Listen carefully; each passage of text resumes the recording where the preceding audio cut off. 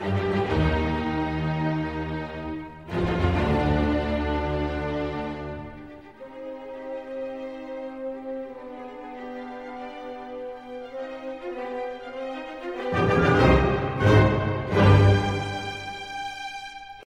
and welcome to High Tea Obsessed.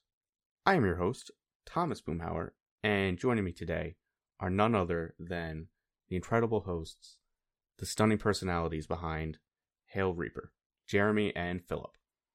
How are you guys doing today? What's going on, Thomas? I'm really happy to be on this podcast, not to be on another podcast, but to meet you. That's really fun. I'm happy to be here. I'm super excited to have you guys on. It's like really cool to finally see both of you guys. So I've been listening to you for over a year now. Thank you. That's very flattering. Yeah, I've seen you on Twitter. I think, right? Because you have I believe your profile pic has you a picture of yourself. Tweet myself a lot on both accounts.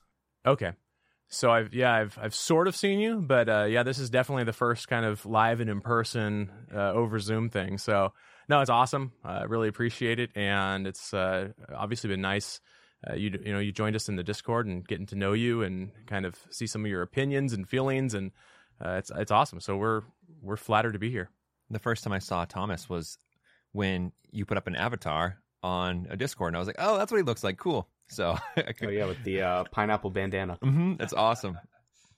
I'm actually looking up the Discord right now, and I'm going to see what you say on there, and I'm going to bring up all the terrible things you say on there and read it right now. Takes? Yeah. No, what we were talking about, we were just talking about Star Wars movies just, yesterday? Is that correct? Yeah, I think so. The day before at most. Oh, yeah. That was fun. I love talking about that and, rankings, and you're a Last Jedi fan, and so am I, which I love because there's so few of us. So I have a lot of problems with that movie. Mm-hmm. It's just, so I love Star Wars, but most of it is bad. Like, a lot of it is not good. So almost by default, The Last Jedi is very high for me. Yeah. I love that movie. And again, everyone, you can hate me. It's great. And I said on the Discord in that conversation, Thomas, but the reason why I love it is because you could rename the movie like Kickin' Ass in Space, and it would be like, cool, this is a great movie, because if you just remove the name Star Wars, it's a really good movie. But when you add the Star Wars lore and Star Wars characters into it, I think that's where it becomes problematic. But I think we were talking about my favorite line. It's like, kill the past, leave the past behind, kill it if you have to. I love that. I was floored by that message of that movie. I think it's a great idea because, Star Wars needs to evolve. And I think agreed. If they had either just stuck it out and kept themselves evolving in The Rise of Skywalker, or been like, you know what, trilogies are outdated, we need another movie, no one would have complained. Everyone would have been cool with it. Just been episode 10 and just redo things. But by itself, it's not a bad message, I don't think. Yeah, I know Jeremy hates it, but I love the movie. No, so my issue with it is exactly what you said, right? If you took it and removed the Star Wars name, it's a good film. I'm not going to argue it's a bad film. The problem is that it is a Star Wars film, which means you have to honor and respect canon. And to me, and a lot of Star Wars fans, they don't. They tread all over it. They break canon and they invent their own. That's what I don't like about it. It's just a violation. Can I say something to you, Jerry? I guess so. Let the past die. Kill it if you have to. This is freaking ridiculous. Jeremy, were you involved in reading the the EU now? Extended Universe stuff before The Last Jedi? No, anything specific. I'm currently reading Bloodline, which actually takes place right before The Force Awakens. But do you have a certain time point that you're talking about? Not really. I was just wondering if you had maybe baggage from that you brought into The Last Jedi, and maybe that's why it didn't resonate with you. Okay. No, I hadn't read through that. Okay. What is it about? Have you? I mean, there's a million, and a lot of them are bad. The main one that I've read is the Thrawn trilogy, which is very good. That's on my to-read list because I've heard amazing things about it. So definitely have to get into Thrawn.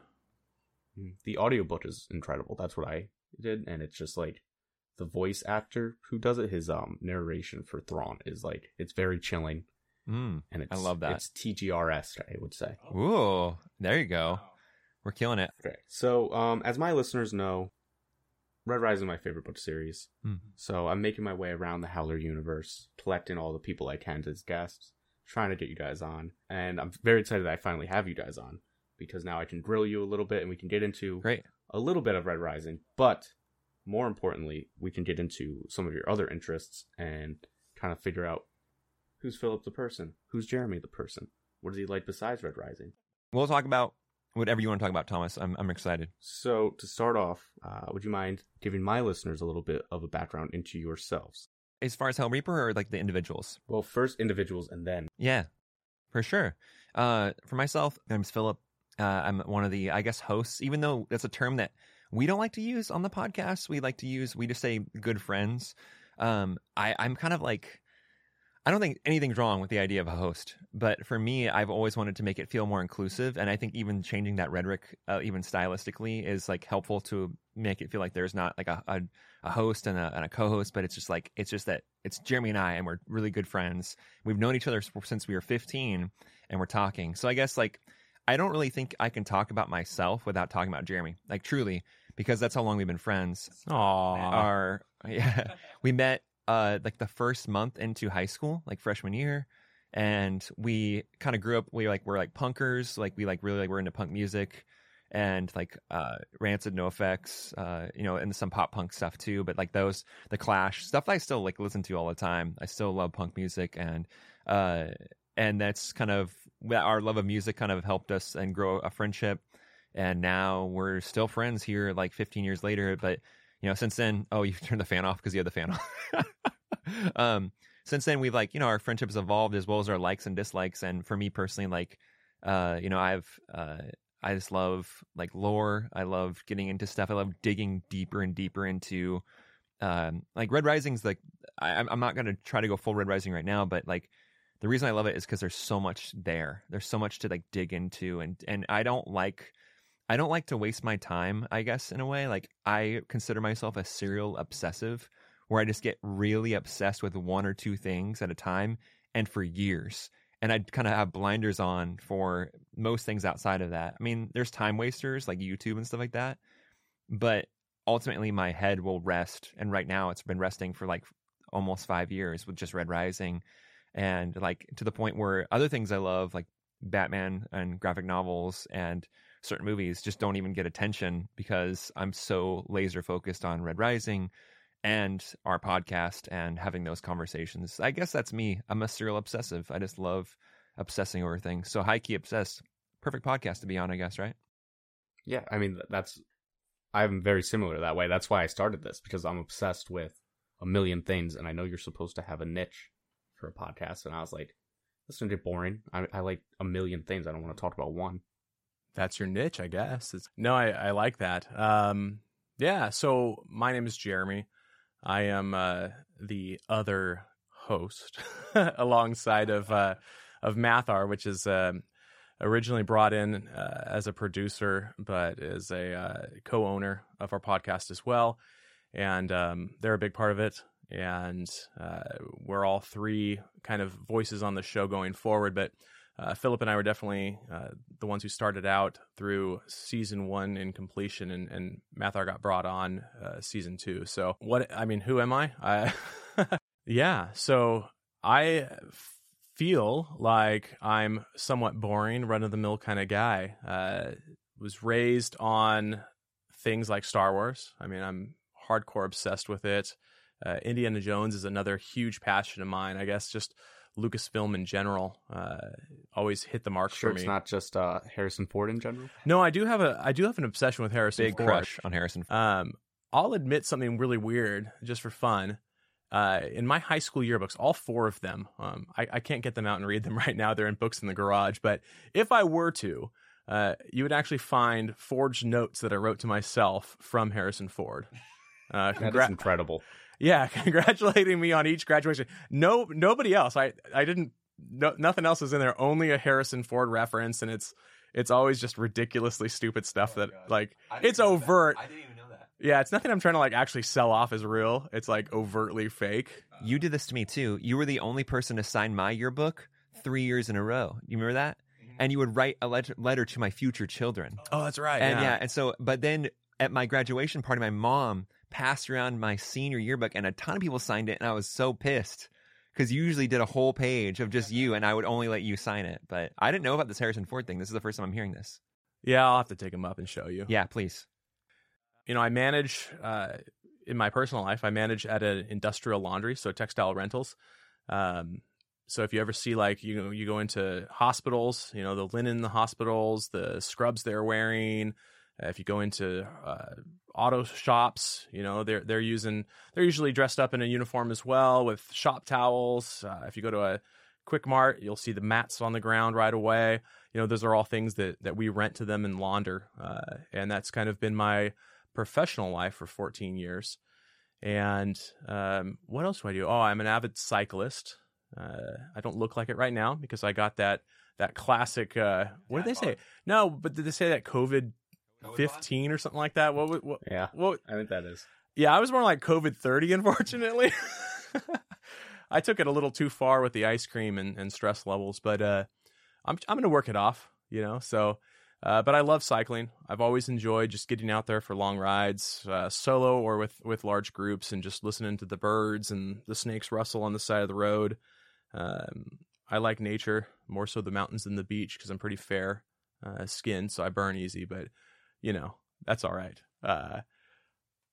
What else? Why are you asking me? I do, but I think you actually did a really good job. Well, thank you. Yeah, I think that people know you now. Like that was a really good Tinder profile version of Jeremy. So I'm into it. That should be a nice little new term that people use.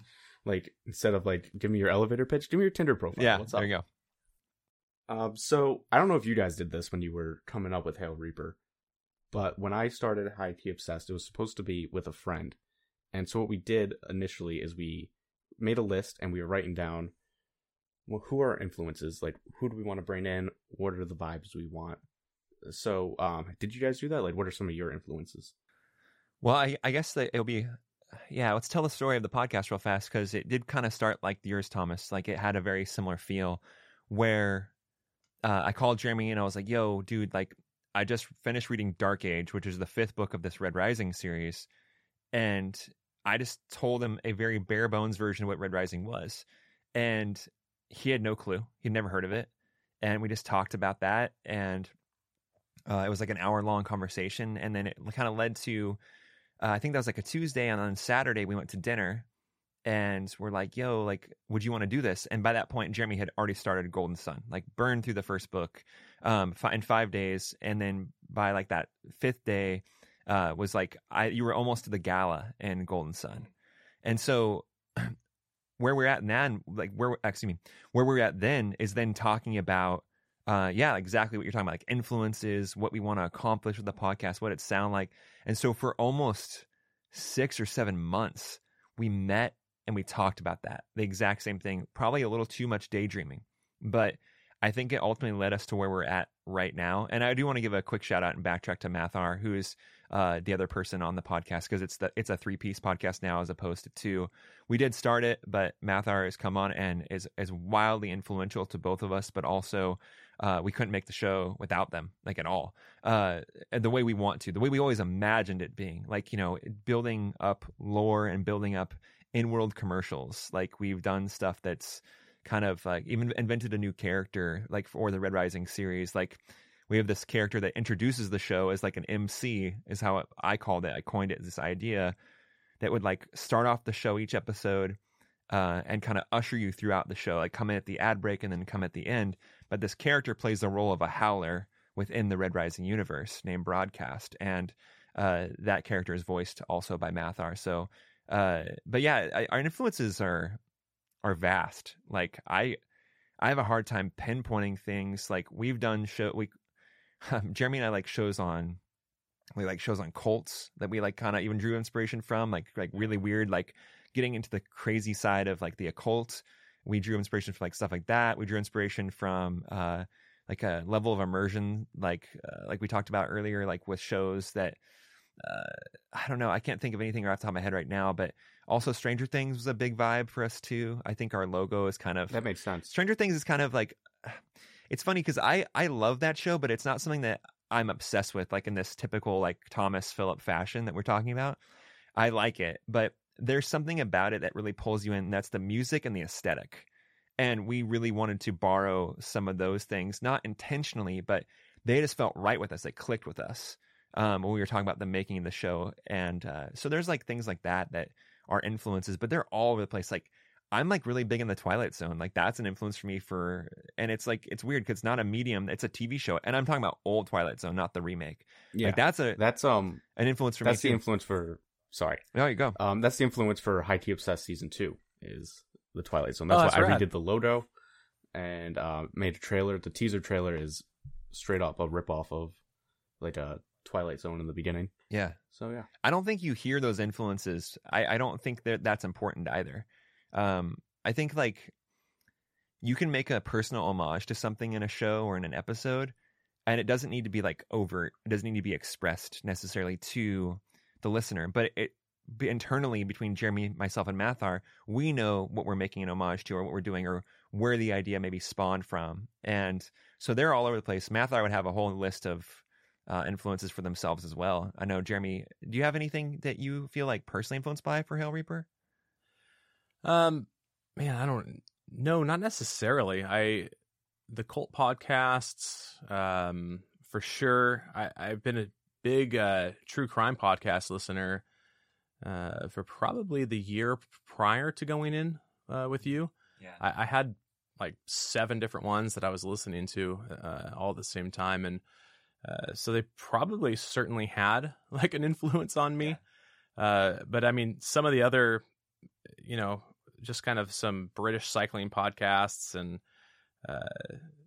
some video game podcasts and stuff like that were pretty much what I was listening to. There's one thing we didn't mention that is actually a big part of this.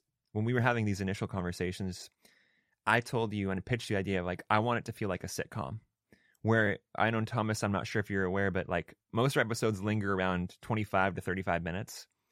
And we don't like so we don't like to spend a lot of time. We want to get like right into it and go for it. And we love long form podcasts. It's not like we're not trying to not be one of those. We just felt like we wanted to be a show that would get right into it and just talk in a deep fashion about whatever the scene was we're exploring or the character we're exploring, and to kind of feel like a Boy Meets World or a Family Matters. I mean, seriously, like even though those things aren't overt at all, like there's no notion of 90s TV, but we were influenced by the idea of getting into an episode, doing it and executing it within a very short time, but still feel and walk away from your TV or your headphones or whatever it was, like you got a lot out of that. Like, and I feel like I did that as a kid. I still love like the idea of 30-minute TV, because I think that's, if you can to expedite something that's linked, that stays with you, is really like a very cool thing for me. I'm always impressed by someone being able to do something really groundbreaking in a very short amount of time. And not saying that Boy Meets World or Family Matters were those were groundbreaking or like, wow, but I just love the idea of it. And so that was one of the first things we talked about. Like, let's make it really quick. Let's not be like the typical podcast, kind of let's zag where everyone is zigging, and let's make it short and like, but also like fun and informative at the same time. That's interesting because, we're in peak TV, people say. There's so much TV content coming out. And because of the Netflix model, a lot of them are abandoning the 25 or 45 minute kind of framework of episode length. And now, like, gradually some shows have started getting back into that format. And people, I think, respond to that a lot more because it's just like, it's a tight 25 minutes and you're not burdened by it, it seems like. And I think you guys do that as well, like you said, because there are so many podcasts now that are an hour plus, 3 hours plus even. So when you see, oh, it's a nice 25, I know these guys are going to dive deep and just like unravel things about the scene, this character that I haven't heard before in those 25 minutes, you're like, easy peasy, I'm all in. Yeah, Mathar calls it a commuter podcast. Like that's what they refer to it as. And I like that term. Jeremy, what are you going to say? No, I was just going to say, I don't think you talked about it kind of in coming up, but I think your ADHD certainly has something to do with the shortness of the podcasts. But it wasn't easy. I mean, what's interesting is I think you and I gravitate naturally toward a long form podcast, and something that's not known there. It's certainly known within like our Patreon community, but on the broader scale, people don't know that we practiced and kind of vetted out the process for what, like 8-9 months? Something? Yeah, we actually close to a year, really. So Thomas, I have a friend named Tomas. So we actually did that. We actually did a lot of practice podcasts that we never released. We've actually released just a little bit of it to like the Patreon community / our Discord community. But at the same time, like we just thought like we needed to actually figure out how we can do this in a short amount of time. And a lot of the practice ones were like 45 minutes, 50 minutes. And we're like, no, it needs to be shorter. It needs to be tighter. It needs to get to these points faster, not lingering. And so we had to like practice that, which is weird because conversation doesn't necessarily need practice, but at the same time for us, we felt like it did, which was strange. Yeah, well, like you said,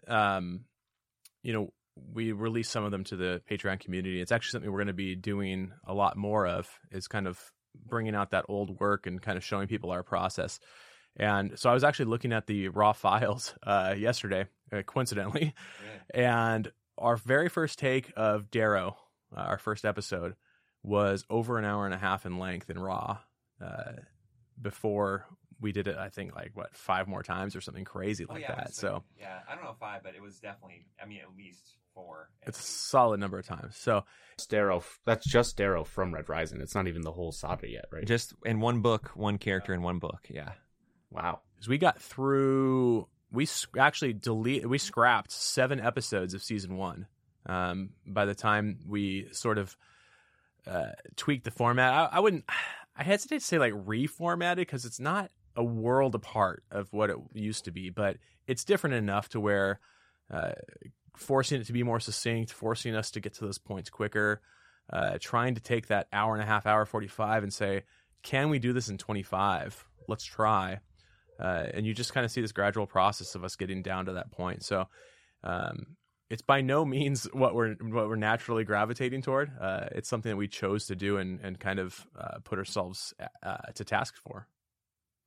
I think we might be re-examining that a little bit in these next few episodes that we're doing. Like right now, we're like releasing every other week. That's just been the trend, and those are a little longer. Those have been about 45 to 50 minutes, but those are way more conversational, way more lax. But when we get to the book of Morningstar, because we've done the first 2 books.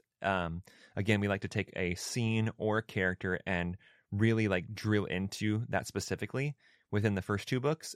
When we get to Morningstar, the 3rd book in the Red Rising trilogy, the first trilogy, I should say, I think we might take a little more time on those, but it's still, I'm imagining those being no more like they're not going to be over an hour. They're just not. Like that's not what we feel like where our branding is, and we want to be able to be succinct, but also like really offer our listeners a lot within that time frame. Very nice. Very nice. I'm very excited for the Morningstar event. As you guys so am I. Yeah, we call it an event. Yeah, it's another little rebranding tweak. Is season is something that I think the Morningstar episodes. We're pretty sure they're all going to be about just a handful of them, rather than like our last 2 seasons were close to 10 episodes. So we're calling this an event because there's going to be other things to it. Like there's going to be a lot more sound design. There's going to be, episodes that are going to be with 3 people rather than 2 people. And there's just it's going to be a different flavor. And then we're hoping, I can't really say too much, but we're hoping like, don't. Yeah, we're hoping like there's going to be a lot more that's going to be external off podcast that we're offering listeners and fans, not just of Hail Reaper, but Red Rising community. And like we really like kind of, so we have a lot of like grand plans that are hoping to get to and express with that. So, I mean, honestly, Thomas, I'm excited too, like because we're really pushing ourselves and we've been sitting and talking about Morningstar every week since the day we wrapped up the Golden Sun season like 2 months ago. Like we've been jamming on it like hard, and we're just we're like going through this constant refinement process because we feel like this book, Morningstar, and you're a big fan. Is that your favorite book, by the way, Thomas? No, it's my least favorite. Really? Okay. So of all of them. Yeah. Wow. Okay. I like. No wonder you're excited.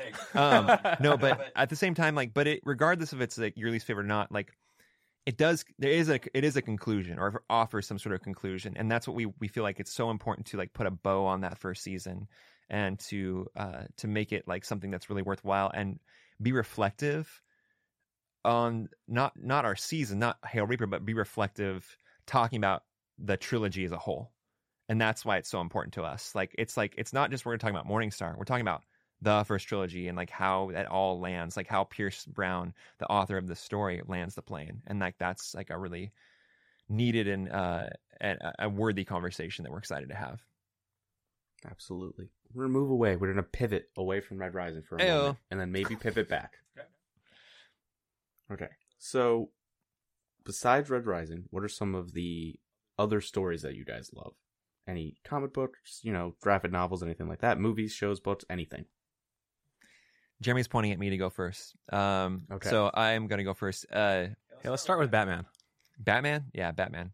I love Batman. Like, I mean, I don't know what to say about Batman, like, other than it's just some character that I love. I've loved since I was a child, I remember my first plush doll being like, I had since I was like 5, pillowcases, bed sheets, like everything. And the older I got, getting into Frank Miller graphic novel Batman like version, and like having my mind blown by like, wow, Batman is not Adam West. Batman is like this real crazy character that is deeply concerned with the idea of justice, and also like, and not punishing people, but like punishing them like, and in my eyes correctly. But I know there's like a lot of different vantage points on that. But yeah, that's a character that I'm obsessed with, like, and have been since I was a young kid.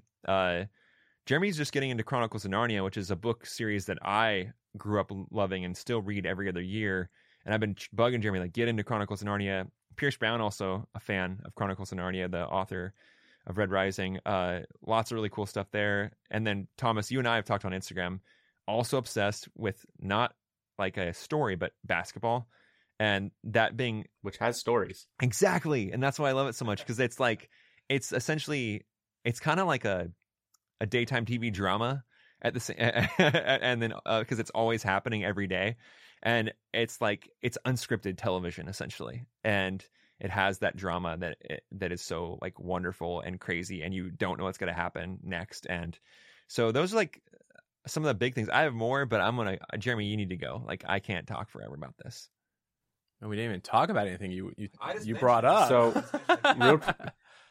here's what I'm going to do. I'm going to circle back. Chronicles of Narnia. When I was a kid, at least, that was always a touchstone for me. I read all those, and then once I've read them once all the way through, I've just read my favorites over and over. Mm-hmm. So, Jeremy, have you read them all yet, or no? No, I haven't. I have to start Prince Caspian. So okay. Have you read The Horse and His Boy? Yes. Okay. Did you love it? I liked it a lot. Okay. I hesitate to say love. That's Philip loves it, but I was shocked. I think I need to reflect on it more and maybe actually go back and read it again. It's a slow burn of a book, and that's not a problem. I don't mind that at all. I'm a boring guy, so I can slog through things just fine. But when it really started taking off, it was like, what, 1/3 of the book left to go kind of thing. And you're like, oh no, like I want more. Like I don't just want to kind of cross into the southern boundary of Narnia and then end. I just want this to keep going. And it left me begging for more. So that's a great sign of a really good book. But at the same time, I wish it gave it to me. I want to know what Thomas, you're leading this question. Yeah, so it's very leading. Yeah. What are your thoughts on that book? Oh, I love it. It's my favorite one of all the Narnia books. Okay. I just thought C.S. Lewis was in his bag, I have Aslan tattooed on my arm right here, if you can see that. Wow. And then Bulgy Bear from Prince Caspian tattooed just below him. Very nice. Yeah. So I'm really into it, obviously. All my favorite, except for Darrow, all my favorite fictional characters are already tattooed on my body. So nice. I need to get a Darrow tattoo next. My once and future co-host is also a huge Narnia fan. He very cool. Is like, he rereads them all the time, loves them. Yeah. Aslan, again, so Aslan, Darrow, and Batman feel like similar characters to me. And because I know it's weird because like they're very, no, I get it. very I get different. it. I can't help but laugh, but I get it. They're incredibly different, but they all have this concern with justice. And that's why I like all of them, and that's why I'm drawn into all these characters. So that's like why I feel like there's this trio in my head. There's this trio of these three characters being like really wonderful, beautiful people. Darrow is probably the most flawed of those, because I think that, but also the choices that Darrow has to make and is forced to make are way more complicated than either Batman or Aslan. So at the same time, so I love Narnia. It's every other year I reread the series from books 1 through 7, and sometimes I do them in random order, like I just kind of feel it out and pick which one. Sometimes I do. This year's an off year, by the way. And then sometimes I do like chronological, or I do the order that they were like chronological, or the order they were released in, which is kind of odd, but at the same time, I just love those books, and they're short. You can read them in I can read Last Battle, which is my favorite, in like a day and a half. It's like 200 pages. It's not that much time. So as long as my kids are not bugging me, it's not that hard to read. All right. So Jeremy, what do you got? What are you into? So I think outside of the Red Rising universe, I'm into a couple of things. Like as far as literature goes, I'm huge into the Ender Saga. I actually really appreciate probably my brother's into it too, and he was very much toward the shadow line of the series, into Bean's story and all of that. The end of the Ender Saga gets really philosophical, and I could see why people might bail out, with Children of the Mind. But I stayed in, and I dig that kind of stuff. So that's not to say the Shadowline is bad by any means. It's a phenomenal series as well. But the Enderverse is huge for me, and I know Pierce likes it too. And I actually see a lot of parallels between some of the characters that I feel strongly about. But that's definitely one for me. Right. Yeah, go ahead. So Pierce calls out Ender in Red Rising. He does. Yeah, there's a nice Easter egg there. I have read Ender's Game, Ender in Exile, which is like a prequel almost. Yep. And then the Shadow line. Okay. Whatever that it's called. Yeah. Because I was a Bean guy more than Ender. Bean is rad. I like Bean a lot. So do you feel so? All right, we're gonna try this theory out real quick. I'm lost, but I want you to keep going. I want to hear. I'm reading Chronicles of Narnia, so you read Ender's Game. Yeah, I'll eventually read Ender's Game. This is the deal we're making. That's not a fair trade, because the Ender books are significantly thicker. Well, fair is subjective, right? I get, yeah. 7 books that are all 200, 250 pages versus Ender, which is what? How many books? 10 books. Including Bean, right? Yeah, including the Shadow series. That's a lot longer. And Ender in Exile, which Thomas brought up, which actually takes place between books 1 and 2 of the Ender line.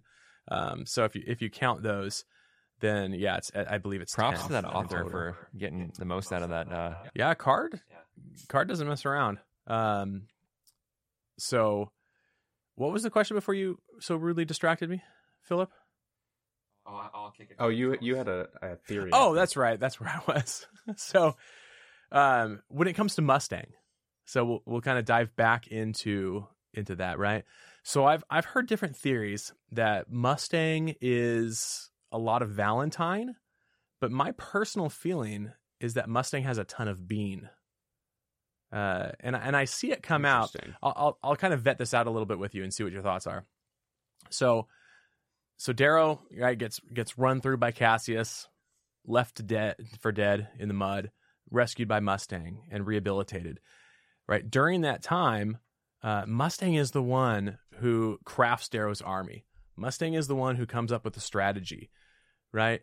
All of these things, and I could elaborate. It's not like it's exclusively those two things, because that would be a pretty weak point to make. But those two things in particular are very strongly like being associated. I mean, especially if you've read the Shadowline, you understand that that Ender's army in the end is actually drafted by Bean, which you don't which you don't get from Ender's Game itself. So you start to realize that the strategy and everything, that Bean is the real mastermind there, right? He's the intelligent one. He lacks the ability to physically lead an army and people and get the emotional response out of them, very much like Mustang, actually. So I don't know what you think about that. So, off the bat, I definitely agree that she's not very Valentine-like. Mm-hmm. Because, she's willing to do what it takes, is what I'll say, to avoid any spoilers, basically. And my instinct says that I like it. I like the Bean Mustang comparison. Obviously, it's not perfect because our guy Pierce Brown isn't out here plagiarizing. Sure. So, but there are some nice parallels, and especially I think you really do. I like it a lot, honestly. Now that I'm thinking about it more, the whole they're at their lowest point, and the choosing of someone who can lead them out of there. It's very similar. You did it, Jeremy. You made a convert to your theory. Thank you. There are two of us now.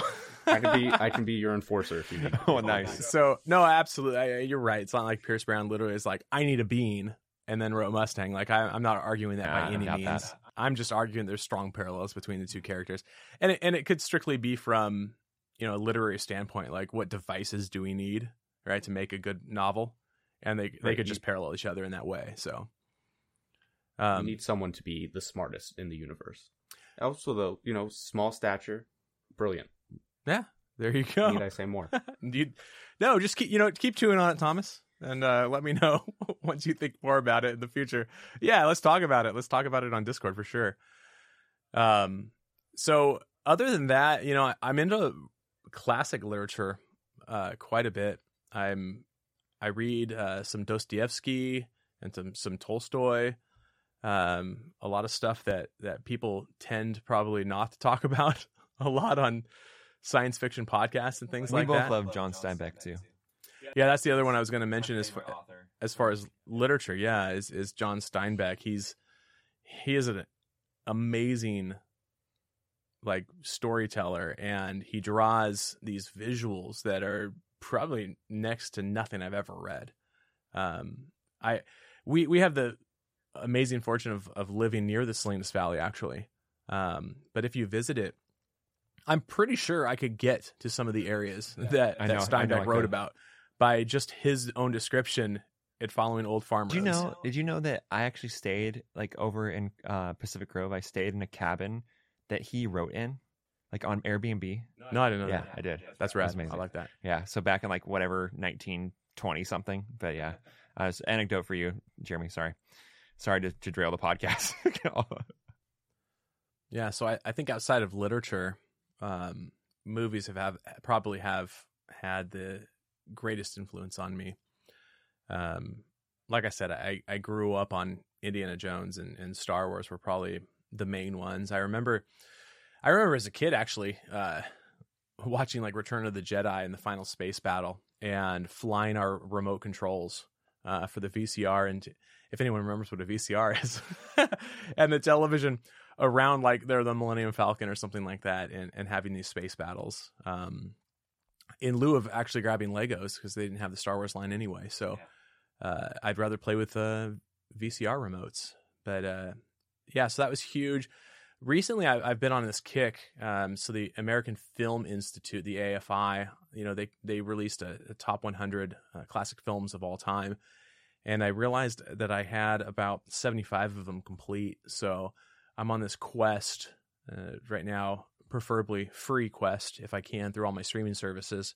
But I'll pay for him here and there. I'm trying to complete that top 100 list and see him because I love best when you talk about that kind of stuff. I love best films of all time. I've found a lot of great treasures, some of which I've never heard of. I mean, I think The African Queen, for one, is a World War II film. It ended up being hugely amazing to me, and I had never even heard of it before I sought out that list. So I'm trying to go through those top 100 and get those knocked out because this film's been really influential. Very nice, So, that's a rich well to draw from. And especially, Philip, you mentioned you were a serial obsessive. So what was it about Red Rising that made it I need to start a podcast about this? I can't not do that. I would have never arrived at that conclusion before reading Dark Age. I would have never thought that's a good idea before reading Dark Age. So it's only because Dark Age comes out, I believe, July 30th, 2019. If I honestly can't remember. I'm thinking that it did. If you're right, that's impressive. But I remember reading it in 6 days and being like, cool, I did it. And then instantly jumped online looking for more, for just to essentially never being a part of like an online community of anything, but knowing that Red Rising, I knew for a fact there was no movies, TV shows, comics. At that point, there are comics now, but nothing that was like represented outside of the book. So I figured that I'm going to jump online. I honestly have this expectation to jump online and have this rich experience as a fan, and to like talk about everyone with like all the Dark Age moments, and just be like, whoa, let's talk about this. And I wasn't a Reddit person. I've just recently become that just through the podcast because, and I don't even look at it. Like I barely ever look at it. I actually try to avoid a lot of Red Rising things because I don't want things to influence my own like commentary on the books. Because if I have like someone else's picture or image of a talking point or a character or whatever that might be, I feel like that's going to be in my own head. So when I'm talking about Red Rising, I'm going to be thinking about or channeling that on accident. But so I limit the number of Red Rising things I like allow in my head, but, I just didn't really find much. Like, I want to give a shout out to Howlerpod, like what was a podcast that existed. But honestly, that was like the best thing I found. And I just didn't find much. I'm not saying anything bad about the Red Rising Reddit, but Reddit's just not a place that I like to be or I saw myself going to over and over and over again. So I kind of found like those are the only two places for Red Rising fans at large that were community driven. And I was like, that's just not that much. So after a day of chewing on that and going, I'm not done talking about Red Rising. I'm just not done thinking about it, talking about it. Then I called Jeremy and had that initial conversation. So it was only because, and honestly, since then, Thomas, I think you can attest to this, like the community has blossomed a lot. In the last year or since Dark Age came out. There's just like way more fan art. There's a board game now. There's comics now. There's like 2 dedicated podcasts and 1 podcast that's going through it as well with Words and Whiskey. There's just a lot more that's available for the community of fans. But at the time, about almost 2 years ago, that time just didn't exist. So it was sparse, and I wanted to do something. And as someone that's always loved doing creative projects and been a musician for a long time, or a crappy writer or whatever I've been in the past, I wanted to do something that would be honoring the series and how beautiful and wonderful I think it is. So the podcast just seemed like the most obvious medium. But the problem was the person I wanted to be on it with had never read the series, and I had never done a podcast. So it was figuring all that out, getting someone to love it like I did, which I got Jeremy first person I wanted to do it with, but also at the same time, just figuring out how to do a podcast. Like that was really intimidating. I'm still not comfortable behind a microphone. Like I'm still feel really weird about being behind one, even though I'm gabbing right now. Like there's a level of discomfort behind a microphone. I'm still like getting used to it. Interesting. That doesn't come through at all. It seems like you guys seem incredibly natural. Thank you. That's cool. Yeah, I appreciate that. So 2 things. One, Philip, you were correct. It was July 30th, 2019. There we go. Whoa. Yeah. Hey. Yeah, I think like, Philip kind of mentioned his tendencies in the podcast. And I think one thing worth kind of noting is that he and I are probably pretty compatible for this because of some of the opposites we have. And that kind of actually sort of speaks to you, Thomas. Like I don't think I could ever do it, like that solo gig, because coming into the podcasting world, I had thought about it a lot. That's part of why Philip knew he could call me and try to talk me into this thing, is because we had already talked about podcasting in the past and just couldn't quite come up with like what we would do or why. Until he called me about Red Rising. But it's kind of like, he has all this imagination. He has this ability to craft the episodes and really hone in, like, what are we going through, right? I mean, he's the one who wanted to pare it down all the way to like 25, 30 minutes. A lot of this creative stuff is directly from Philip's mind. And I'm the one who says, stop dreaming. It's time to actually do something and put it on paper. Otherwise, heads might be up in the clouds like a lot of creatives tend to do.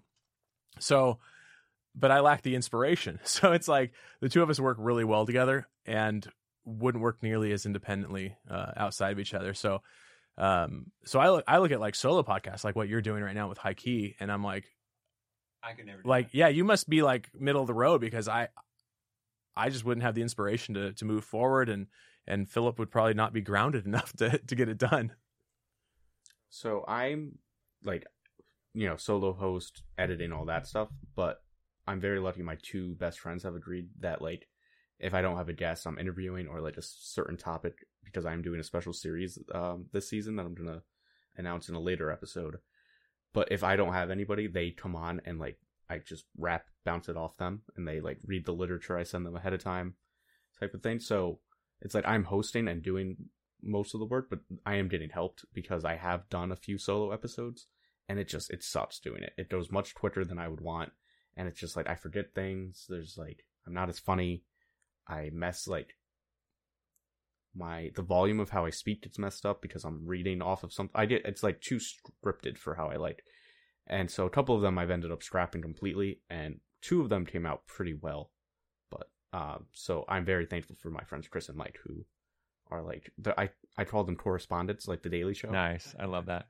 I have a story that I think Jeremy knows, but like I also wanted to do a podcast before Hail Reaper, and like I borrowed a microphone from a friend, and I sat down in my office, and I was like, cool, like let's just try this. And I'm talk about something I love and know, and it's basketball, and I know it really well. I've been watching it since I was 7, 8 years old, like full games. I've always been obsessed with it, and I was like, cool. And I don't know, Thomas, if you know this, but I'm a Portland Trailblazers fan, and because I grew up there. Yeah, I know it's bad time to be a Portland Trailblazers fan. Yeah, I know. But so Dame Lillard is like someone I feel like I can talk about forever. Growing up in that Northwest space, and I got on and I was like, cool, I'm just gonna talk.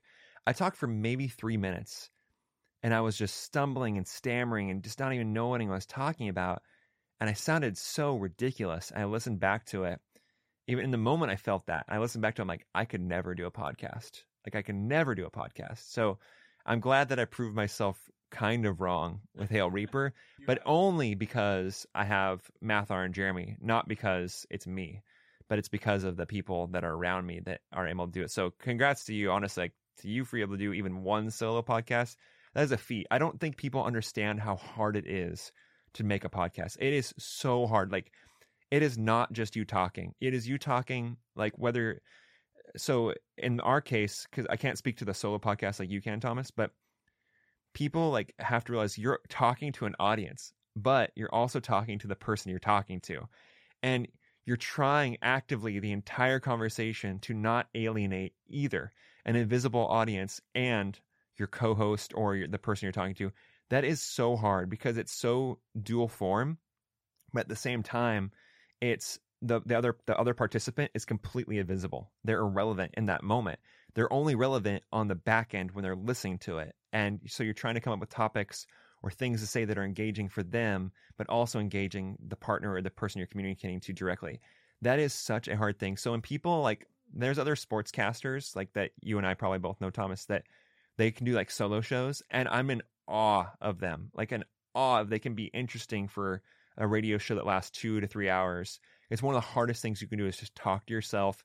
Not just talk to yourself, but talk to yourself and be interesting for that long. It's incredible.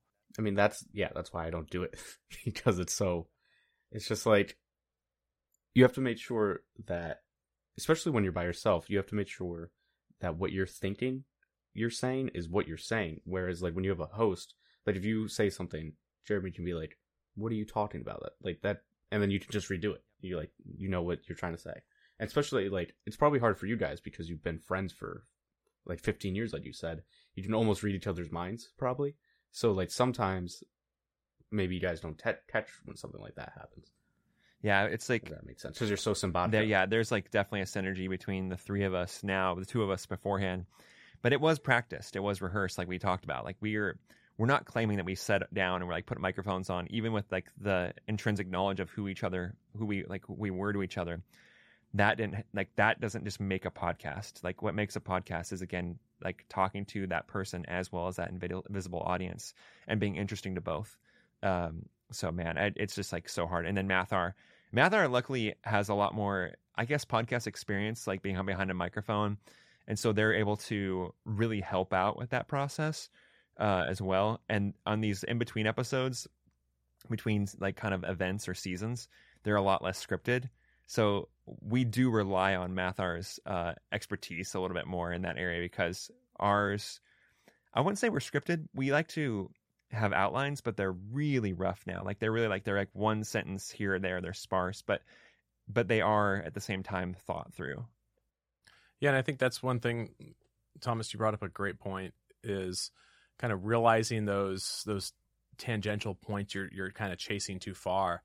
And Philip and I early on decided that, you know, we wouldn't heavily script. We have gotten to the point where we don't want to overly rehearse anything like that, but we do jump on Discord and we just talk and we just kind of work through the episodes a little bit. And we're getting to the point, and I think this just comes with getting better at the craft. By no means I'm saying we're great, but we're getting better. And part of that is planning less. And so the outlines are getting skimpier. Our time on Discord is getting less and less. But those are the times where we get to say, like, hey, bro, like, you make no sense on this point. Like, what are you talking about? Or you're getting a little too far off topic. You know, that's going to violate kind of, 10 minutes of our time. And that's 1/3 of the whole show. Like, hey, rein it in. And luckily, we've gotten to the point where we can do that, and we're such good friends that, like, it's not offensive to each other.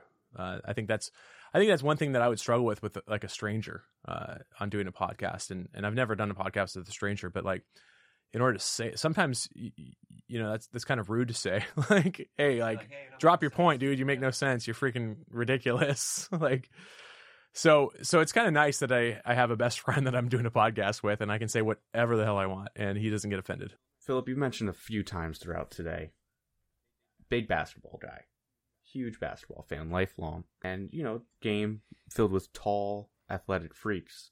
You know what else is filled with tall, athletic freaks?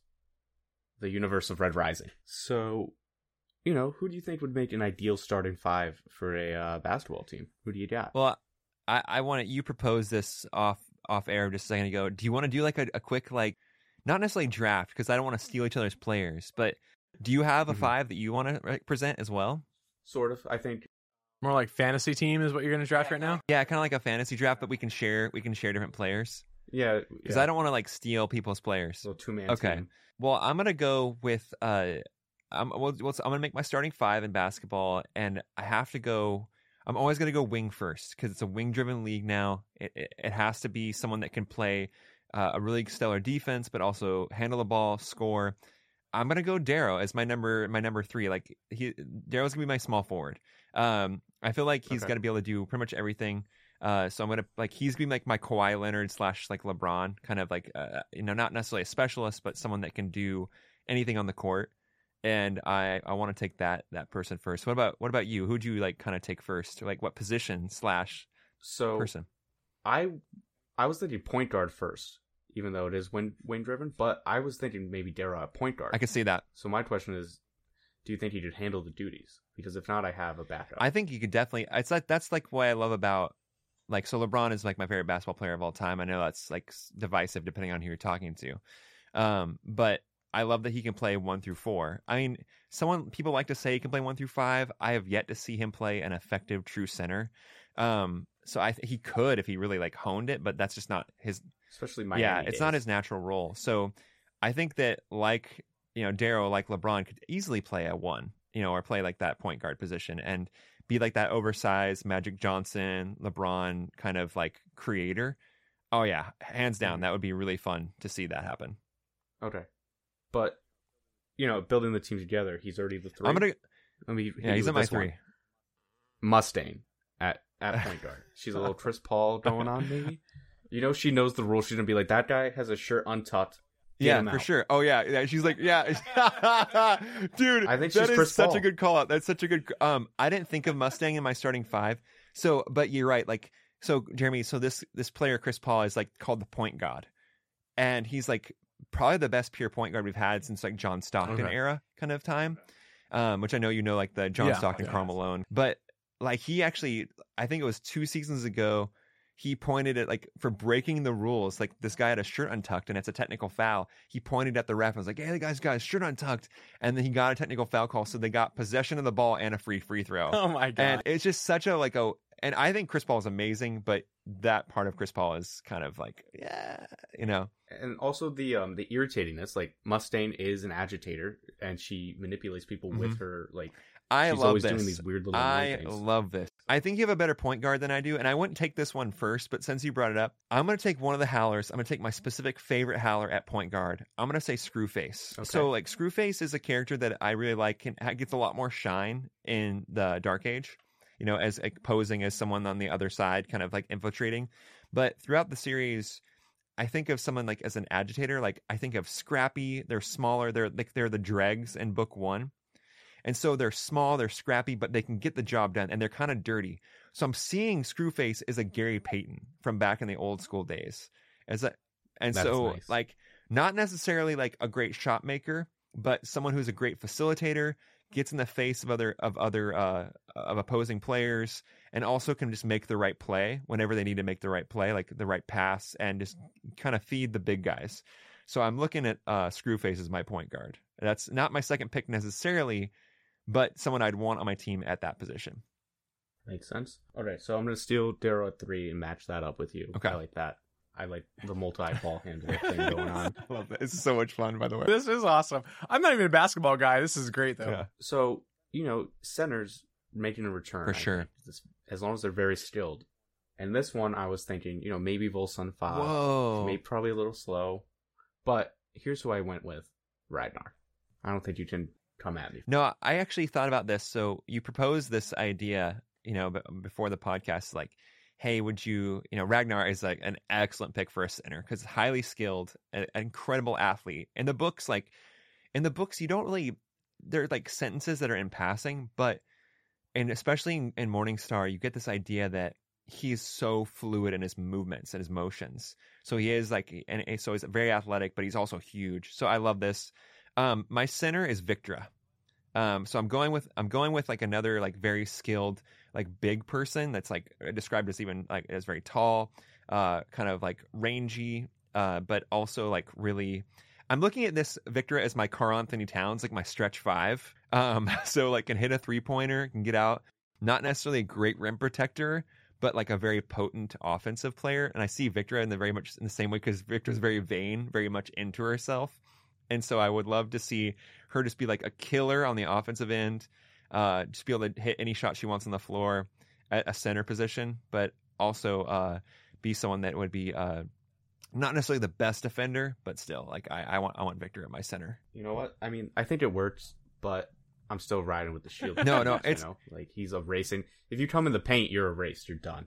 No, it's actually I like your center better than mine, by the way. So I had to get Victor in there because Victor is like one of my second favorite character in the series. All right. So who do you have at either 2 or 4? I'll go with my 4, and I'll save my 2 for last. So my power forward, or my 4, is going to be Tactus, another favorite character. I know a lot of people have a lot of different opinions on him, and I like to bring this character up almost to piss people off. But at the same time, Jeremy and I literally think, or we seriously believe, that Tactus is one of the best characters / one of our favorite characters between the two of us, despite how flawed the character is. But I'm thinking of Pascal Siakam. Like, Pascal Siakam for the Raptors is not necessarily a complete player. Like, there are definite flaws in the game. Very talented, very good. Offensively, I know you've watched the Raptors enough because you live on the East Coast. You probably see more East Coast basketball than I do. You're seeing this player in Siakam kind of always be able to get in the lane, but do the same spin move over and over and over. Like, that's like the go-to, and it's kind of like people can kind of figure it out a little bit. But because of their ranginess and because Pascal's ranginess and his length, he can always be a disruptor on one end of the floor too. Also handle the ball in a pinch, so he can kind of move down to the 3 if needed. Not necessarily like his kind of given station, but I think Tactus is like essentially that, like a flawed player, but also good in the right situation. And along with a character or a player like Darrow, I think that would work well because you have that compensation. So I'm saying Tactus at my 4. Okay. I mean, he does have Darrow to keep him in Exactly. line. I would say Tactus is more of like maybe a Paul George or a Rudy Gay type of guy, where it's just like they have every physical tool, Rudy but Gay, they don't wow. necessarily put it all together. I like that call out, by the way. I'm not a big Rudy Gay guy because since the Spurs have kind of not been the Spurs anymore, I find them very disinteresting. And as much as I like DeMar DeRozan as a human, I just find him just not a fun watch on basketball. So I find myself turning, unless it's the Trailblazers playing the Spurs, I'm not going to turn that game on. Like almost, it has to be like. But I do like Rudy Gay. I think he's a very good basketball player, and but I like that comp too, by the way. But keep going. I want you to finish this thought. Okay, so my number 4 is Diomedes. Yeah, I wanted to do this too, and I think that's an amazing call out, by the way. I like this. I want you to explore it though. I don't know why really. I just feel like he stretches the floor. He can handle a little bit. I feel like similar to the Siakam thing, but more of a complete player. Easily. I think he could just do a little bit of everything, and like he might low key be the best player type of thing. I think that like it's like an Anthony Davis Yeah. with LeBron situation, except not injury prone. Diomedes is the quiet superstar. Like doesn't need to have the ball, but like when he does, it's like magic happening. You're like, oh my gosh, like why doesn't he have the ball more? But he just doesn't need it. And on the defensive end, he makes the right decisions. He doubles when he needs to double. He switches when he needs to switch. He traps when he needs to trap. Like everything is. I got it. Yeah, he's Tim Duncan. Yeah, I love this. Okay, that's so perfect. By the way, Tim Duncan is Diomedes. Okay, yeah, I love that. I'm gonna give you my number 2, and I'm gonna preface this. Shout out to Ben from HowlerPod, who's a Boston Celtics fan. I don't know if you knew that. I'm sure you did. Oh, I did not know that. Okay. I would have. I did a recording with him yesterday for the big Secret Series. Okay, nice. And I would have razzed him hard because I've been a Nets fan my entire life, Yeah. so I had to endure the KG Pierce trade stuff. So I would have been like, oh yeah, Howard Tatum and Brown trading you now. I know, right? No, so I love Jaylen Brown though. So like that you brought that up. I like him way better than Tatum. Same, like way better. Nice. Like it's weird how much better I like Brown than Tatum. Like I know that I feel like I'm tired of watching someone like I don't know, Jeremy. You don't need to speak this, but I'm just gonna like look at you and talk about this. I hate when people talk about what someone could be and their like pedigree rather than just what they are. I know cycling's probably similar because No, it's totally the same way. It's like Same thing. cool. He looks really good in his jersey, but it's like show me how good you are. And I think Tatum is this like player that is, like he's thought of as this next tier like kind of up and coming superstar, but it's like he's had like 2 really good games. One just happened the other day, like he scored like 50 points in a playoff game versus the superior team. But I don't know. I just like I'm not like there yet. But Jaylen Brown is this like player that does everything right. Like again, kind of like how you described Diomedes, or we described Diomedes a little bit. I think it's like the idea of Diomedes being like this, or Tim Duncan being this player / character that can do all the little things. I see Jaylen Brown as that. So Jaylen Brown is my comp for Alexander Al-Arcos at my 2. Okay. So being able to do all the little things, but still lunge out and be that star at the same time, like whenever needed, like kind of like this break in case of emergency kind of glass. Like if you need Jaylen Brown / now I'm making Jaylen Brown Alexander Alcros. Like if you need that player or that person to like just like LeBron fouled out or LeBron missed the game, like throw Jaylen Brown in or throw Alexander in, and you're gonna be able to win a game still, because when they have the freedom, they can win that game for you. That's an awesome call. I mean, I feel like a lot of the beauty of Alexander we see mostly off screen, but I guess so we don't see it. I guess. Yeah, exactly. But, I know what you mean. I mean, just the way he's described, like Darrow's in awe of him. That's all you need to know. Yeah, and I think that's Jaylen Brown to me. I think like I love, it's not just potential, but it's like just doing it, not maybe getting the recognition or the name value, but at the same time, like Jaylen Brown is a stud. and I'll say this because I want to make this Red Rising centric too, but Alexander possesses my favorite moment in the entire series. Period. Like there's not even a close second. Like when in Dark Age, when Alexander becomes a Howler, like, you know, Darrow is about to give him the Peerless Scar, and he just says, "I know who I am," and it's just like, what a beautiful, brilliant thing to say. Like, I don't need the validation of the old world, but I'll take the validation of the new world by getting the Howler cloak from Darrow. It's like, I never really thought of it. That's screw amazing. the scar. The scar means nothing in this world. The scar is a token of the old world, but the new world, I'm here for that. That's what I'm doing. I'm building. I'm not breaking. And I think the scar was a tokenism of oppression and breaking. And so he like rejects that ideology altogether in that moment. And so for me, that is my favorite moment of the entire series. And I again, there's no close second. It is so sincere and so wonderful. I cried when I read that because I thought how I remember, like, I think I was in my kitchen.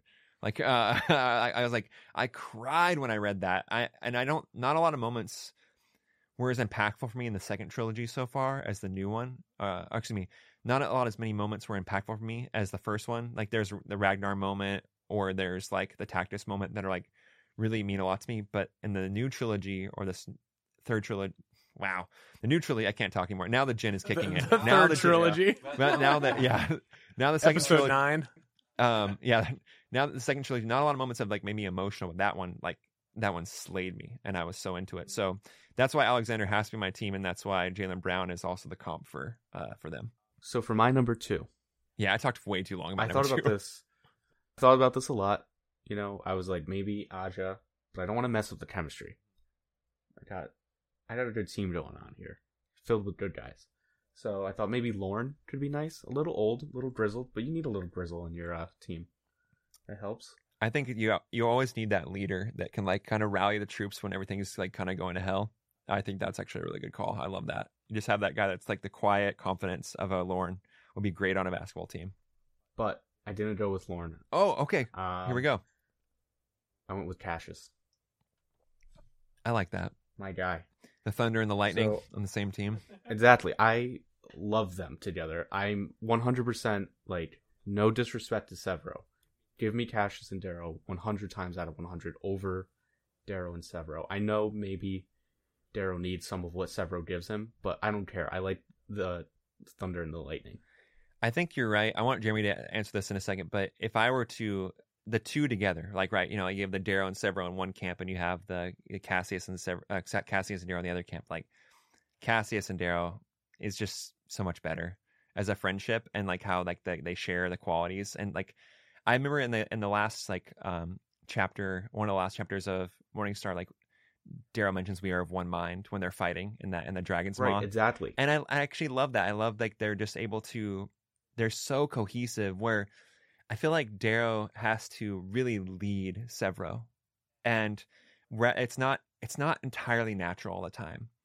Whereas I feel like there's such a natural element to both Darrow and Cassius just being kind of together, and when they're together, beautiful things and cool things happen. What do you think, Jeremy?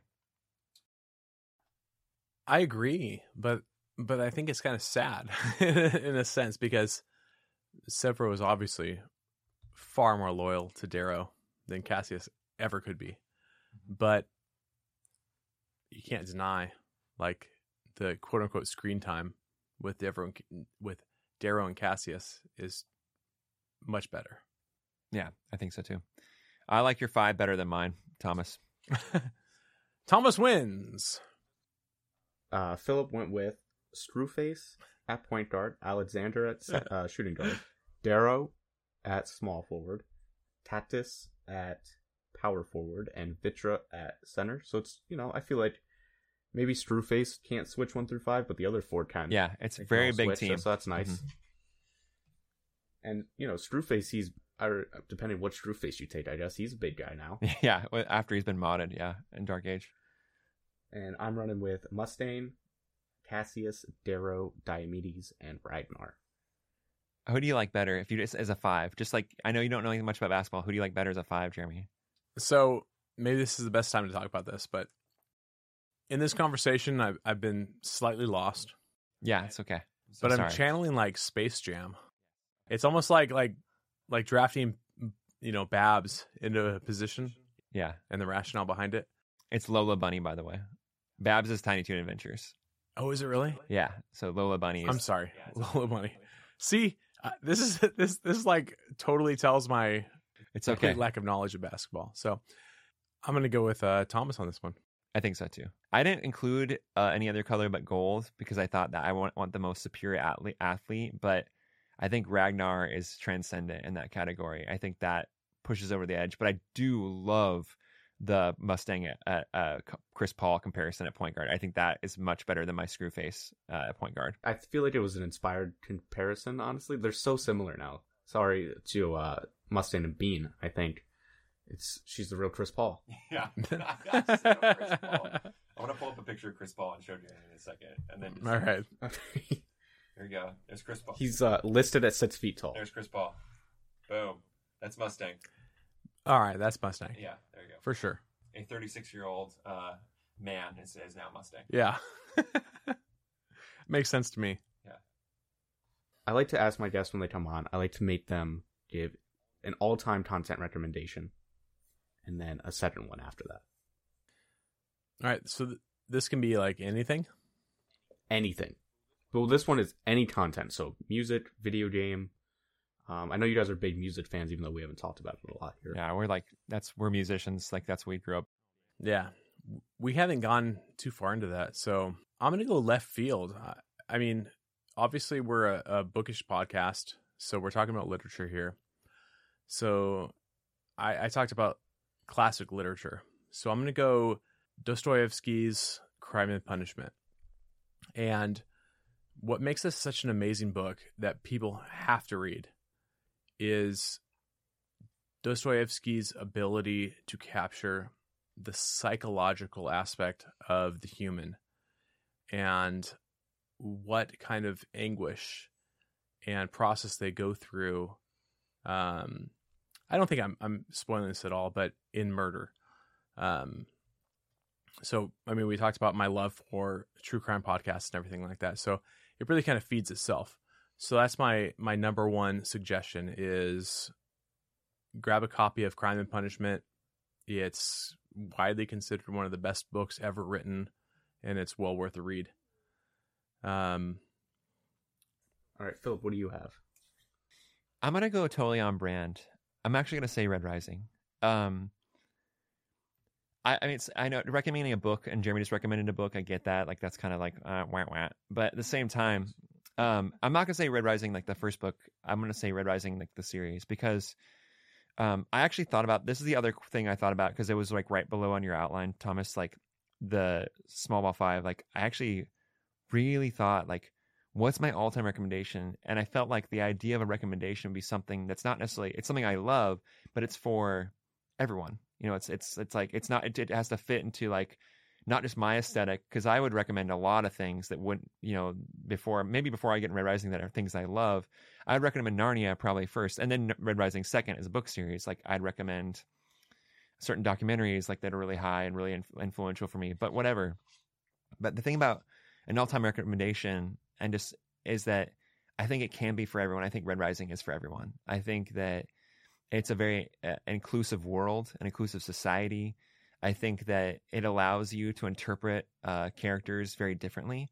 We've seen this in our own show with Tactus and Darrow, like that people hold very different opinions. Like, I thought something you said that was really interesting, Thomas, that you said that Morningstar is your least favorite book in the series. I love that. I mean, I don't share that opinion, but I don't care. Like, that's cool. Like, that's your least favorite. But so there's all these little little ripple conversations that can happen within this world of 5 books that will soon be 6 books and complete.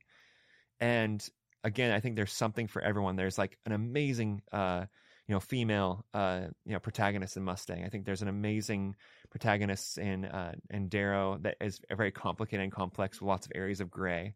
And I think that there's also like things, it's like, it's a society that values different things, because it's so futuristic. Like, I love the idea of Trig and Ephraim and like their marriage being just something that's so broadly and easily accepted in that world. It just doesn't, it's not a second thought. It's a very inclusive story, and I love the world of Red Rising. Like I dearly, dearly love it. And so it's my all-time recommendation for anyone, because it's a book too. And I love the idea of, if I'm going to recommend something to someone, I think it's better than just like watching a TV show. Like it's like, go and open up a real story that has like, it has merit, has value, has meaning, has gravity to it, that can just suck you all the way in. And you could cry, you could laugh. Mathar has said, multiple times that they have laughed out loud while, reading the books. I love that. I love that it's so different for every person. I've never laughed while reading Red Rising, but I can see some of the humor in some moments for certain people. Like when Mathar told me what they laughed at. I love that. So it's Red Rising. Sorry, that's a long-winded answer to arrive at something that you could probably listen to on our podcast, but I think it's that important and that special. I mean, I concur. There's this thing that happens with everyone in the Howler community. They read it and they're like, oh my God, you have to read this book. Or maybe not the first, but like, you have to read this series. It's like everyone tries to get everyone they know into it. Mm-hmm. Yeah, my sister got into it because of my recommendation, and she's listened to our podcast, and then she turned on 2 additional friends into that, and they read all 5 books. They blitzed all 5 books as well, so which is really cool. So in addition to forcing my guests to give a recommendation, I also like to make them give a second recommendation of something that they've been into lately, and stole that from Howler Pod, but that's what podcasts do. You steal influence. Yeah, for sure. People. Jeremy, you're up. What have I been into lately? And that can be any, like, literally one time my friend came on, he's like, what's good? Tuna fish with pretzels. I was like, okay. So I guess we'll like somehow ground this in the world of Red Rising. One thing we've been exploring in Hail Reaper is, what color are you? And I come across very strongly as a silver, which obviously is economics. So this is something I studied in community college and loved very much. And I don't necessarily suggest this to anybody, but for my own strangeness, I love the study of economics and looking at kind of the predominant leaning of the economy in the United States. So sure, if you're into that kind of thing, you have to study Keynes for Keynesian economics. You have to study Milton Friedman for monetary policy. Thomas Sowell is another one that's good to study. But all these together, again, this is kind of the silver view of society, and this is kind of that strange thing that I'm into. So, yeah. So I'm gonna like completely juxtapose yours. Yeah, please do. Let's move off of economics. So I recently discovered this YouTube channel, and every video is called "Felt Emo Might Delete," and I think the name is like Matt Cutshaw or whatever. I can't remember like the name of the channel, but it's just so funny to me because Jeremy and I were in high school at the time where emo was like ascending at its peak, like emo music. It's not something that Jeremy and I also necessarily loved, but like we kind of dipped our toes into it for a few minutes. But this YouTube channel is so funny because essentially the entire idea of the channel is that there's a boyfriend and a girlfriend, and he's essentially Rick-rolling her with different emo songs the entire time. And it's like, it's acted out, and it's like SNL kind of sketch a little bit. But at the same time, it's like just Dashboard Confessional, Taking Back Sunday, all these bands that like you never even think about now because it's like it feels like so long ago. And it's just really funny and goofy, and it makes me like quasi nostalgic because I don't really miss that music, but I miss like the idea of it. And it's really funny because it's just like he's such a funny like actor in that, and like he all of a sudden like they're in this normal setting and he's like, oh yeah, like remember that, and like, oh yeah, I remember that, and all of a sudden like the camera cuts away from him, cuts back, and he's like wearing like eyeliner, and his nails are painted black, and he's wearing a black hoodie and like a black wig on, and he's like super emo and wearing girl jeans. He's super emo-fied. I love that. So Emo's Not Dead, if you go on YouTube, or Felt Emo Might Delete, it's like 20-ish videos, and if you like emo or think emo is funny, then that is gold. It is gold to make. It's like it's simultaneously making fun of emo as well as like celebrating it. It's really funny. That's great. That sounds good. I mean, it sounds like I hadn't heard of any of those bands you mentioned, but could be sick. It's like 2004, 2005, like total like emo. Like I don't know. It's like its whole like subculture that existed that was like ridiculous at the same time. I like bands. All right. So that, now that we got the recommendations out of the way, brings me and us, I guess, brings us to my favorite part of the podcast, which is the surprise question. Do you believe in Bigfoot? Oh, do I believe in Bigfoot? No. I don't believe in Bigfoot as a specific being. However, what I will say is inside of biology, we're discovering new species, new things every day. So to think that there's some sort of organism or something out there that has been undiscovered thus far is completely plausible to me. So, obviously the fact that we've come up with this idea of Bigfoot and quote unquote captured it on film, I don't buy into it, but, the concept itself of Bigfoot, that there's an organism out there that's, you know, larger than a microorganism, is completely plausible. So I'm going to say no, but sort of yes. Okay, so you think there is the potential that a species could exist that's would explain the Bigfoot sightings, but you don't think it's one creature? Yeah. Because one creature would be ridiculous. Yeah, like large mammalian species that have been sighted and documented, but not quote unquote Bigfoot itself. Yeah. Okay. So not. Sorry, I just want to pin this down. I want to put you really on the spot. So, like, if an upright walking ape that wasn't like just released pets were discovered in the Pacific Northwest, would you be like, oh yeah, Bigfoot was discovered then?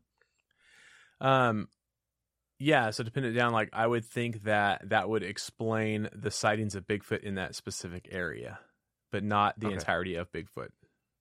Right. That makes sense. Okay. So I grew up in the Pacific Northwest.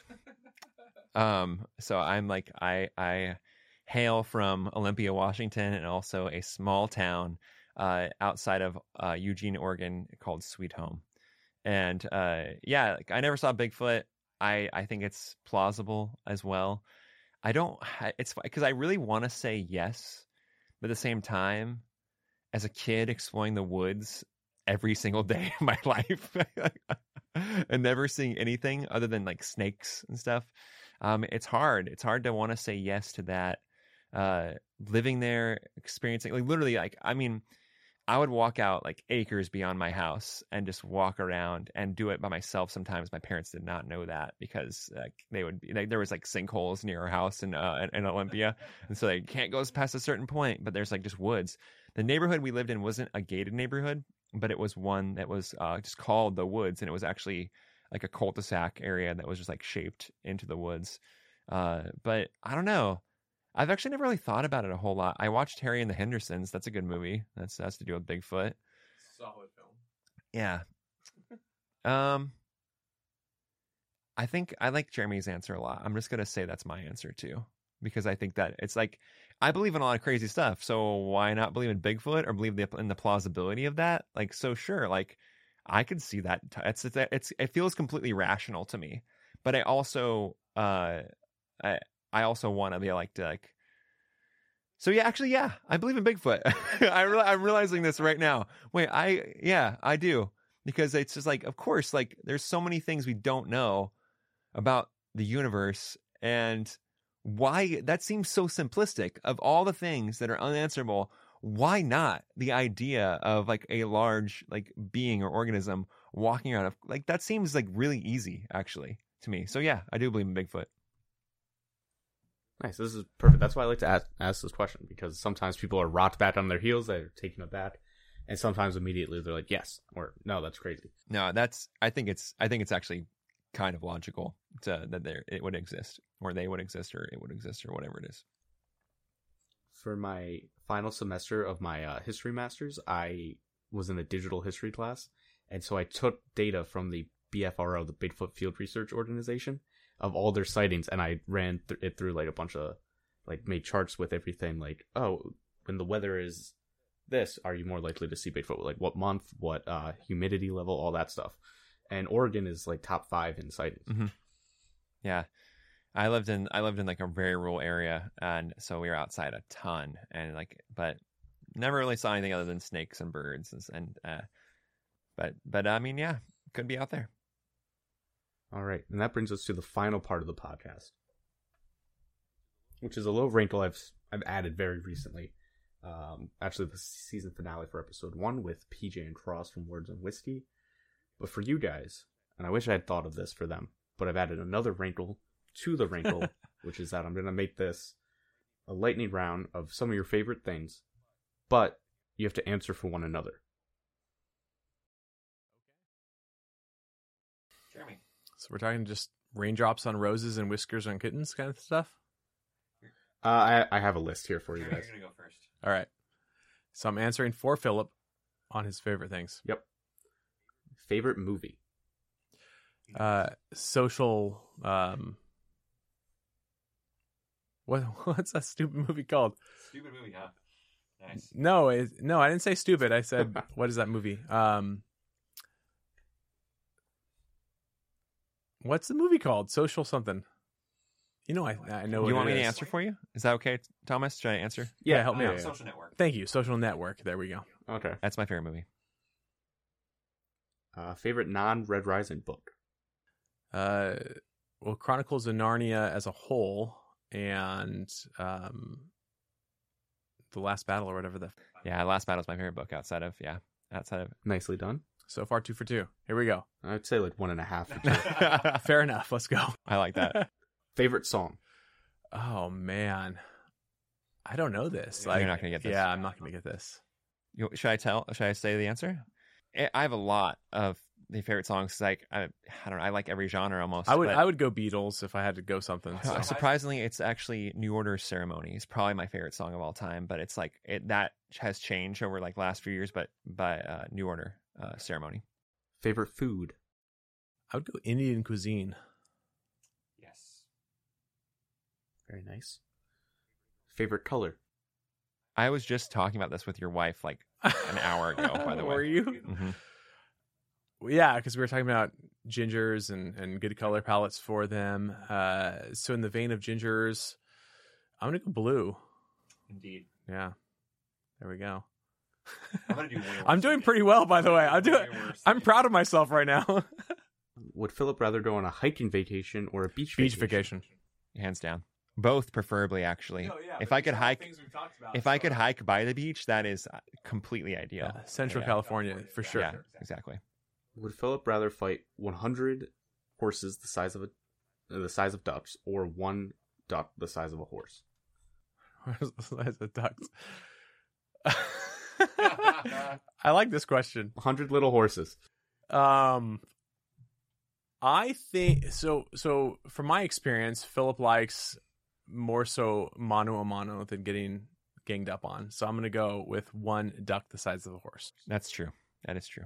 Interesting. So this one, I was inspired by our conversation to add. So what color hierarchy from Red Rising, which color?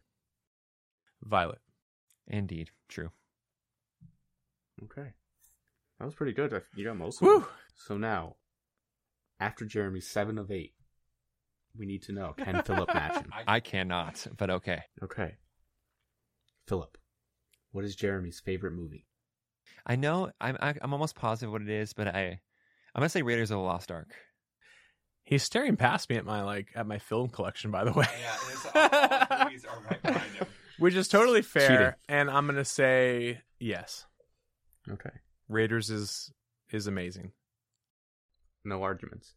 What is his favorite non-Red Rising book? So this I do not know. I think that's going to be something like a little more obtuse than what we've talked about today. I'm gonna guess though. I'm gonna just get because I don't know the names of the books, but I'm just gonna say Ender. Something Ender. Yeah, because I don't know the names of the books. Is it? Is it something Ender? Is that what your favorite non-Rising book? Something Ender is a very good guess. But I suggested it to everybody. It's Crime and Punishment. Is that but that's your favorite book other than Red Rising? Outside of Red Rising, yeah. Really? Because that's a recent read. It was. Yeah. Yeah. So it was like transformational. What is Jeremy's favorite song? You know this. Don't get it wrong. Dig deep. It's either Weezer or MXPX. I'm thinking some like one of those like an old pop punk band we used to listen to in high school, or a Weezer song. Is it Sweater Song by Weezer? No.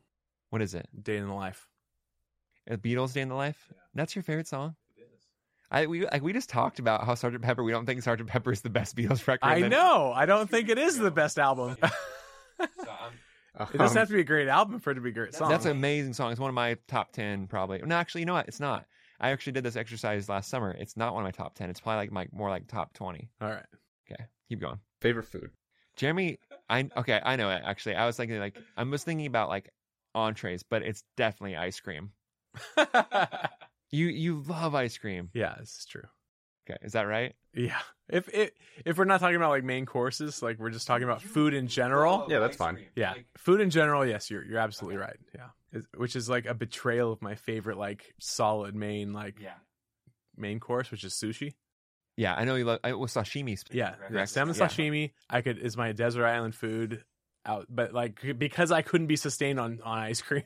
Yeah, but there's times back in high school where we would like have a carton of ice cream, and Jeremy would take half of that whole carton, and then like multiple pints just in one bowl. Well, Philip's mom actually texted me out of the blue one time with this crazy picture of like a sundae that was like 14 scoops and was like, it's a Jeremy portion. Yep. So yes. And do you just like house those? No problem when it melts? Yeah, I can attack ice cream like nobody's business. My dad was a milkman growing up, so this is a thing. What is Jeremy's favorite color? Green. Correct. Jeremy rather go on a hiking vacation or a beach vacation? Correct. High desert. Jeremy really likes high desert. Would Jeremy rather fight 100 horses that are the sizes of ducks, or one duck the size of a horse? I think that Jeremy would prefer the 100 versus the 1. I feel like you would like calculate it somehow. I don't know. You would do some sort of math equation in your head about how like what energy you need to exert for X amount of ducks and like divide and conquer essentially. Yeah, actually, I was figuring this out when I was answering your question, and I came to the conclusion that I would do the 100 ducks. Yes. It's the 100 horses. Yes, you're correct. Yeah. I'm talking the sizes, but yeah, I did a to quote Morningstar, a quick calculation. In my mind. Yeah. I think that's the correct answer because ducks eat meat when they can get it, so I wouldn't want to fight one the size of a horse. I'm still got to go for it. And they can fly. It's true. That's a scary beast right there. So, what color would you say Jeremy is in the Red Rising hierarchy? And we talk about this a lot, so unfair, but silver. And Jeremy also mentioned it earlier in the podcast, but definitely silver. I got 5 out of 7. Yep. And no, you got 6 out of 8. 6 out of 8. Okay, there you go. And then Jeremy, you got like 7 out of 8. 7 out of 8. Yeah, and like I just missed your song. Yeah, that's a hard one though. Yeah, that's a hard one. And again, I think I have like 10 favorite songs. I made a Spotify playlist that it's essentially like my 10 favorite songs, and we're in no order, and they were like genre. 9 of them are ABBA, but yeah. Yes, Dancing Queen was actually 1 through 9. So I guess it proves that you guys are your good friends. Yeah. Hey, well, thank you. Now we know for sure they're not lying. When I say this is Phil, my name is Philip, and this is my good friend Jeremy, it's very, very true, very apt. Thomas, you helped me find out that Philip is not a fraud. Thank you. I was, there were a lot of rumblings on the internet. Are they friends? Is it a gimmick to get us to listen? Is it like when the stage they don't talk to each other? It's like Mike and Mike. They don't. Mike and Mike. There's a whole subreddit about this. Yeah, we honestly thought like our moms would be our only listeners. So Yeah, we're like, oh hey, we used to we used to joke about it like in those old episodes that were never released, like hey, like thanks for listening, all three of you, like just like because we didn't think anyone would ever listen to us talk about Red Rising, like, and I still am baffled why anyone would ever listen to us talk about Red Rising, like why would anyone listen to this? But cool, good for you. I would say it's good for all of us that you decided to do this. Thank you. So, can I say why I listen to you guys? Yeah, sure. So especially, I mean, it's more so now that we've talked a little bit on Instagram, on the Discord, and like emailing back and forth to set this up. And especially now that we've talked for like 2 hours or whatever.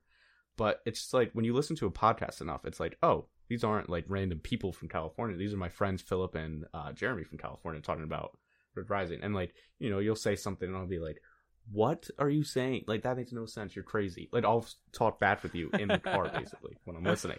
Stuff like that. And I think that's like a common thing with podcasts is that you respond to the host because there's that natural little pause in the conversation and stuff like that.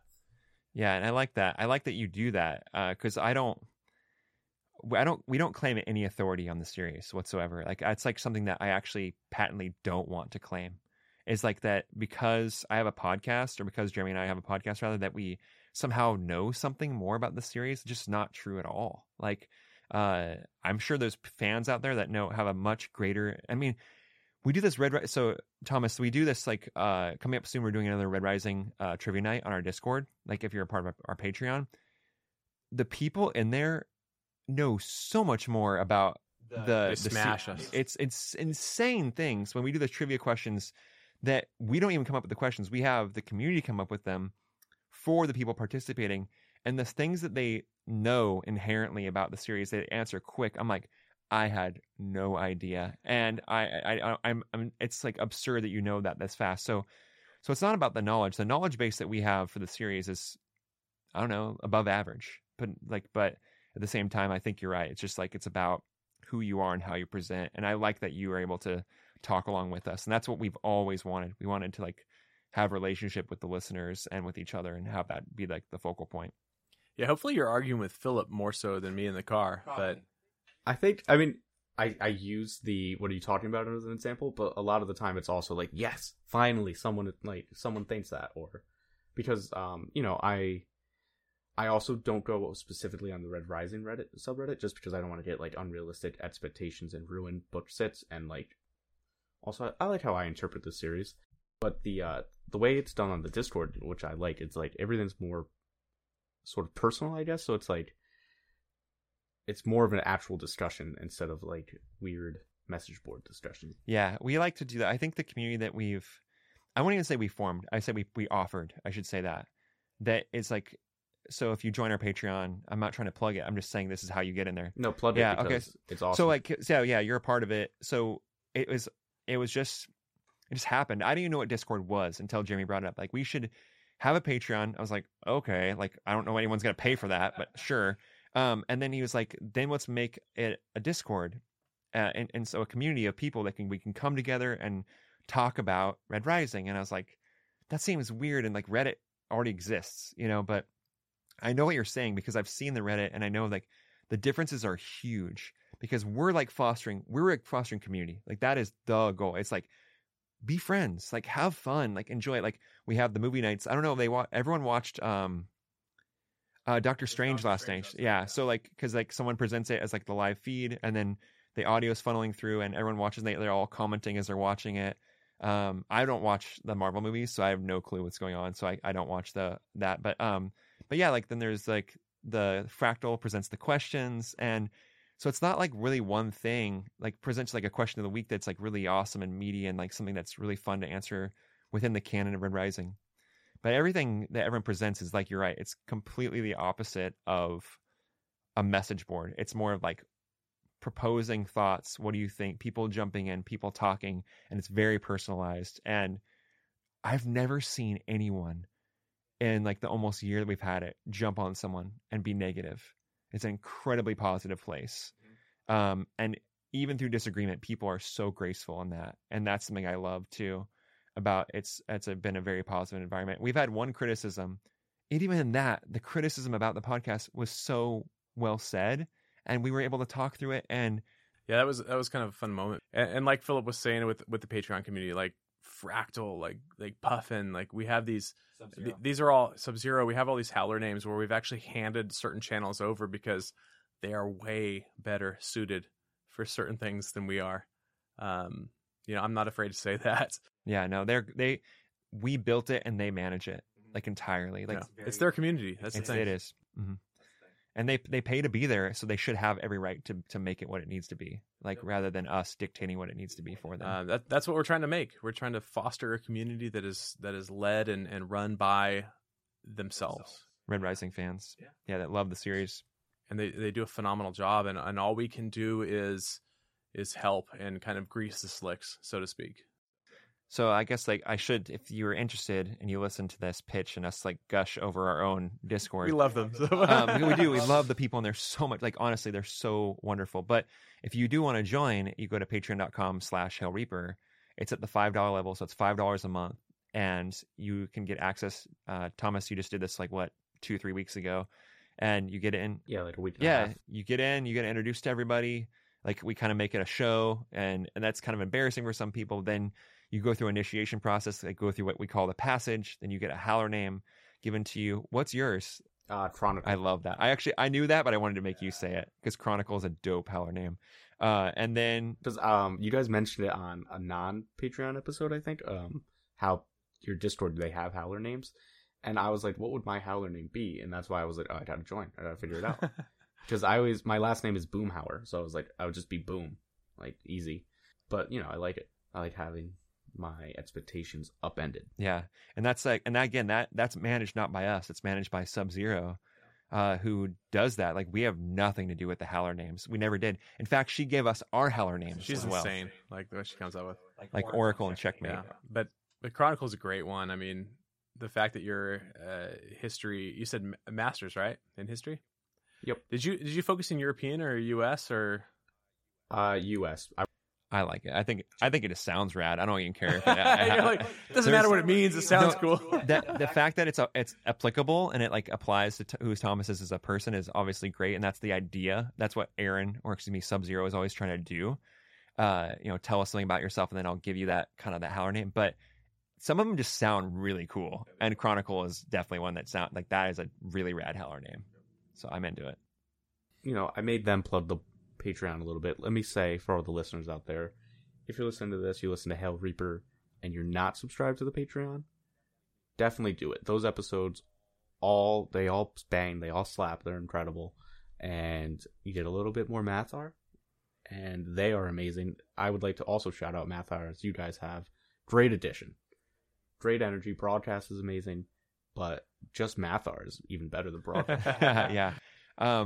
It was like I've known Mathar again for probably about a little over a dozen years. Jeremy just met Mathar in real life for the first time like a month ago, which is kind of a fun experience for me to see the two of you like be in the same room rather than like just on Discord. Yeah, we shot a YouTube video the same day we met, which is great. It's really cool. But yeah, like that all three of us kind of coming together and having our own unique like thing to add to the podcast is fun. And my favorite parts of the podcast are our Wednesday meetings. Like I like meeting with you guys and talking on the phone for an hour to 3 hours, as sometimes we go, is better than even making the podcast. It's just like talking about the podcast and what we want to do next. Like that's my favorite thing. So as long as you guys don't have any other non-Red Rising tates to get off your chest, any other burning desires, I think we can go ahead and get out of here.